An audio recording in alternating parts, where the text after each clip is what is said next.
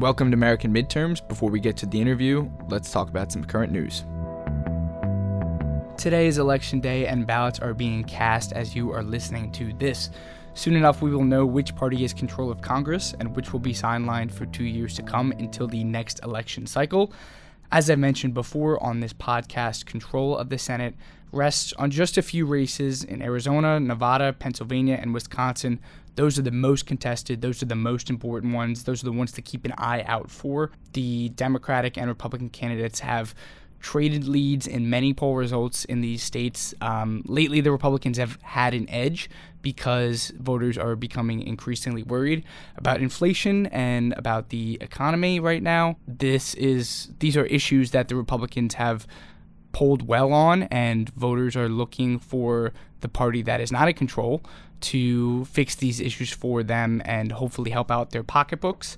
We will see if the poll results are close or if this will be another election cycle with terribly inaccurate predictions. We will find out today. We will probably find out many results later this week as early votes and mail-in ballots are also need to be counted. And now for my interview with Congressman Jim Himes. Today, our guest is Representative Jim Himes. He is representing Connecticut's 4th District in the U.S. House of Representatives. Jim Himes, thank you for being here today. Great to be with you, Matt.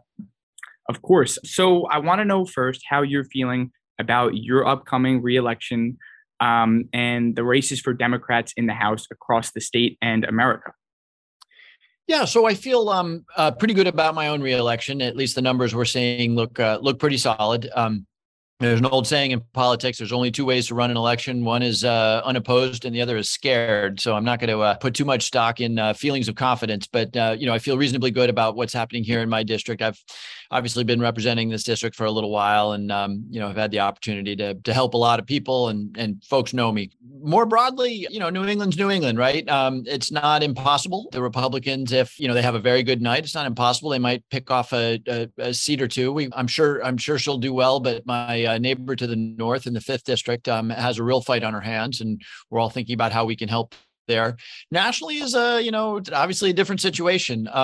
We have a very, very narrow majority in the House, 5 votes. It's 50-50 in the Senate. So, the Republicans don't need to do terribly well to shift at least one of those houses. So I'm not going to try to predict things, but it's going to be a big fight for both chambers. Yeah. And we're now in the final stretch ahead of Election Day. And, the Republicans are gaining momentum. Much of that is attributed to inflation and the economy because voters seem to trust the GOP more to handle those issues. Why do you think that is? And what would you do if you were sent back to Congress to help manage inflation and the economy? Yeah, those are 2 really separate issues, policy and the politics. I've been doing this long enough to see the correlation between how people feel about the president of the United States and what they pay at the pump for gasoline. And it's sort of funny when you think about it, because the president of the United States has pretty much had nothing to do with the price of gasoline, right? You might even make the case that the president of the United States has nothing to do with the price of gasoline or the stock market or whatever, people look at to decide whether they feel good about it. So, it's just a factor. I wish it weren't true because people ought to really look at things like, who is advancing policies that make my life better? Not, is there some magical thing in the White House that causes the president to determine gasoline prices? The reality is people care about that, and they do link it to the current administration. And so that's a challenge for us now with inflation higher. Inflation is a complicated thing, right? There's inflation all over the world. It's actually higher in Europe than it is here, right? Is that Joe Biden's fault? It's the same in Canada as it is in the United States. Is that Joe Biden's fault? The reality is that coming out of a brutal global pandemic, that killed 1.1 million Americans, it takes some time to get the economy kind of stable and going again. And the one entity that can really work hard to solve inflation is doing it, not in a happy way. This is the Federal Reserve, of course. They're raising interest rates, and over time, as they have in the past, that will serve to dampen inflation. It's also raising mortgage rates and, creating problems for people that have to borrow money and that sort of thing. But you asked a very specific question, which is what will I do? Having established that there's not a lot that the Congress does to either help or hurt inflation, it is also true that, fiscal policy matters. If somebody came up with a bright idea, spend a whole lot more money for a fiscal stimulus, I would probably oppose it, right? Because right now we're suffering the inflation that comes from, too many dollars chasing too few goods. So I'm super interested in the initiatives that we have done. The semiconductor bill, obviously it's not going to take effect tomorrow, but that's going to move a lot of semiconductor supply chains here to the United States. That will ultimately help. We passed a bill, the Inflation Reduction Act, which not now, but soon will cause prescription drugs to be prices to come down for our seniors. And I'll continue to support stuff like that. And as I said, it is not a time for thinking about fiscal stimulus. And we'll just hope that the Federal Reserve, gets this in hand sooner rather than later. Okay, bring it to foreign issues. You just returned from a trip to Ukraine where you met President Zelensky. They are no longer the focus of the media. I think for a lot of Americans, they have kind of put Ukraine in the back of their mind. Can you tell me about this trip and how the U.S. is still helping Ukraine? Yeah. So the trip was fascinating, right? It's not an easy trip to do because you can't fly into Kyiv. The airspace there is not safe. And so what you do is you go to Poland, and, a number of my colleagues and the Secretary of State and others have done this. You go into Poland, you fly down to the sort of the southeast corner of the country, and you take a train 11 hours into Kyiv overnight. So it's a little bit of a challenge getting there. And look, Kyiv's a nervous place, right? A half dozen missiles or so are landing every single day there. The Russians are trying to take out civilian infrastructure, energy infrastructure. So it's a really scary moment for Ukrainians. I will tell you, however, I'm not nearly old enough to have been alive in, the Blitz in London in the 1940s, and Winston Churchill was, calling it the British finest hour. That's the way it is for Ukrainians right now. They've lost so much. Their answer is, this is not over until every single Russian is off of every inch of our land. You can just see the motivation and the commitment that they have. And it's really, it was really a nice feeling to see how committed they are to this, despite the brutality they've been enduring. I cannot imagine having half a dozen missiles being thrown at the city where I would live during the day. So what is the U.S. doing to help Ukraine right now? Well, as people probably know, we've to date supplied roughly $18 billion in weaponry that has really helped turn the tide of the war, particularly some of the long-range weaponry that we've provided, the HIMARS, which, can strike deep behind Russian lines. This forces them, of course, to move their ammunition and their supplies and their command and control way back from the front line.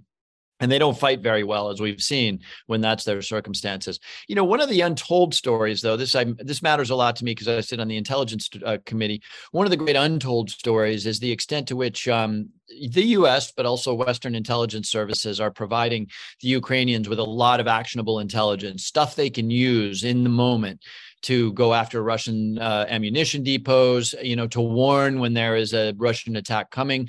That's a little less exciting than watching a missile launcher, but it's really, really important to the success of the effort. And it's something that the partnership between the West and the U.S. and Ukraine has really, really been important to them. Okay, bringing it back to domestic issues. We are still seeing mass shootings in schools, unfortunately, and other places. What do we need to do to protect people from guns, but also preserve the Second Amendment? Where is that balance struck?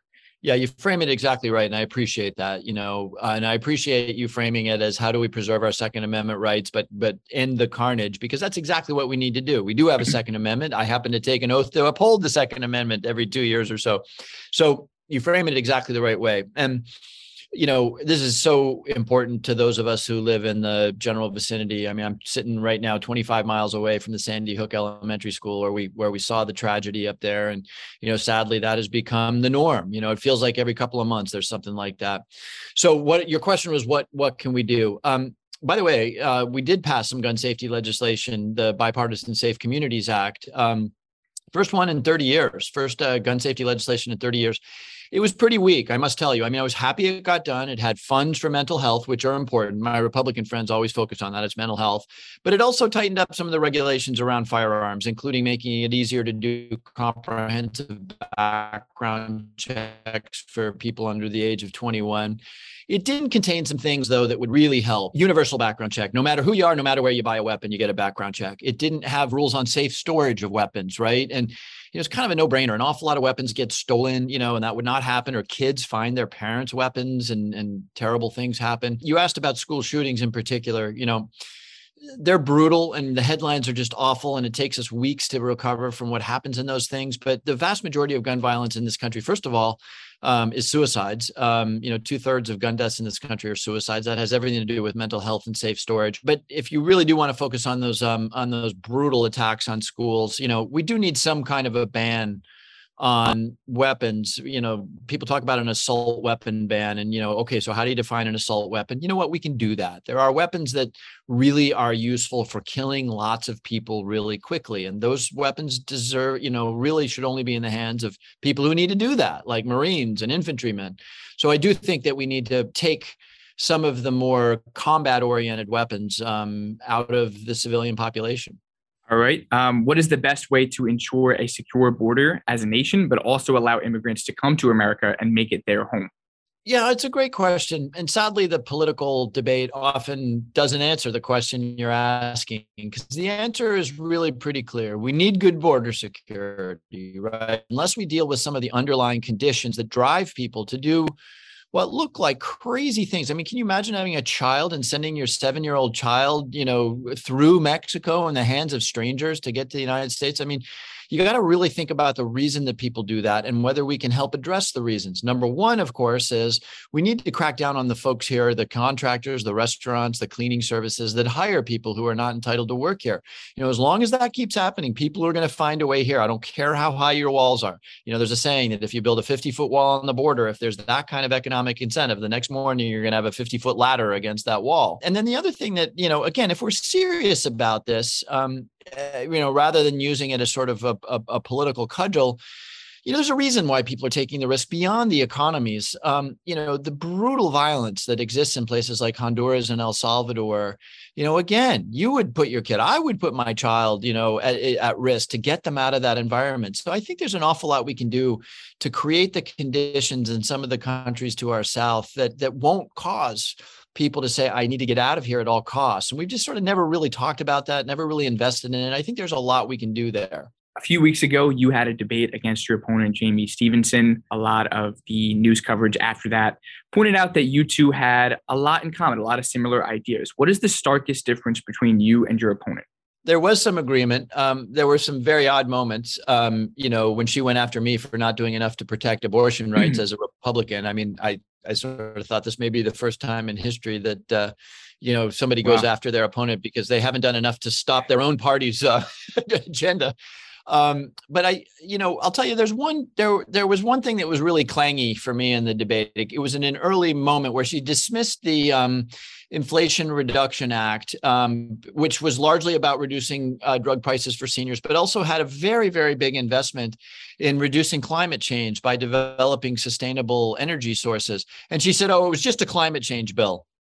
I mean, to me, that was up there with, well, other than that, how is the theater, Mrs. Lincoln? It's kind of like, yeah, it was a climate change bill. And 20 years from now, when Manhattan is in Miami or underwater, we don't want to dismiss things as just climate change. So, we didn't get into the particulars of that all that much. But, I guess one big difference is that I really do get it. I mean, I dealt with the fallout from Hurricane Sandy and any number of weather events. And, and by the way, I watch what's happening in Central Africa and other places around the globe where climate change is putting farmers, into starvation, and therefore they move into cities like Damascus and create all sorts of instability.